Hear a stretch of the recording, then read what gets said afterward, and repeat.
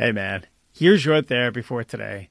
So let's talk about the art of living an unzipped life. The beginning part is you being authentic. Yes, you being your genuine self.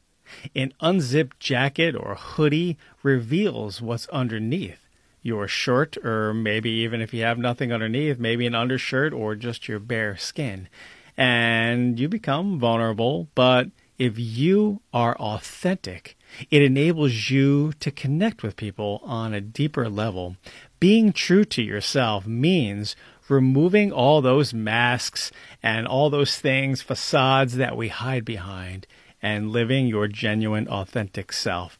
And to me, that's living an unzipped, open, free life.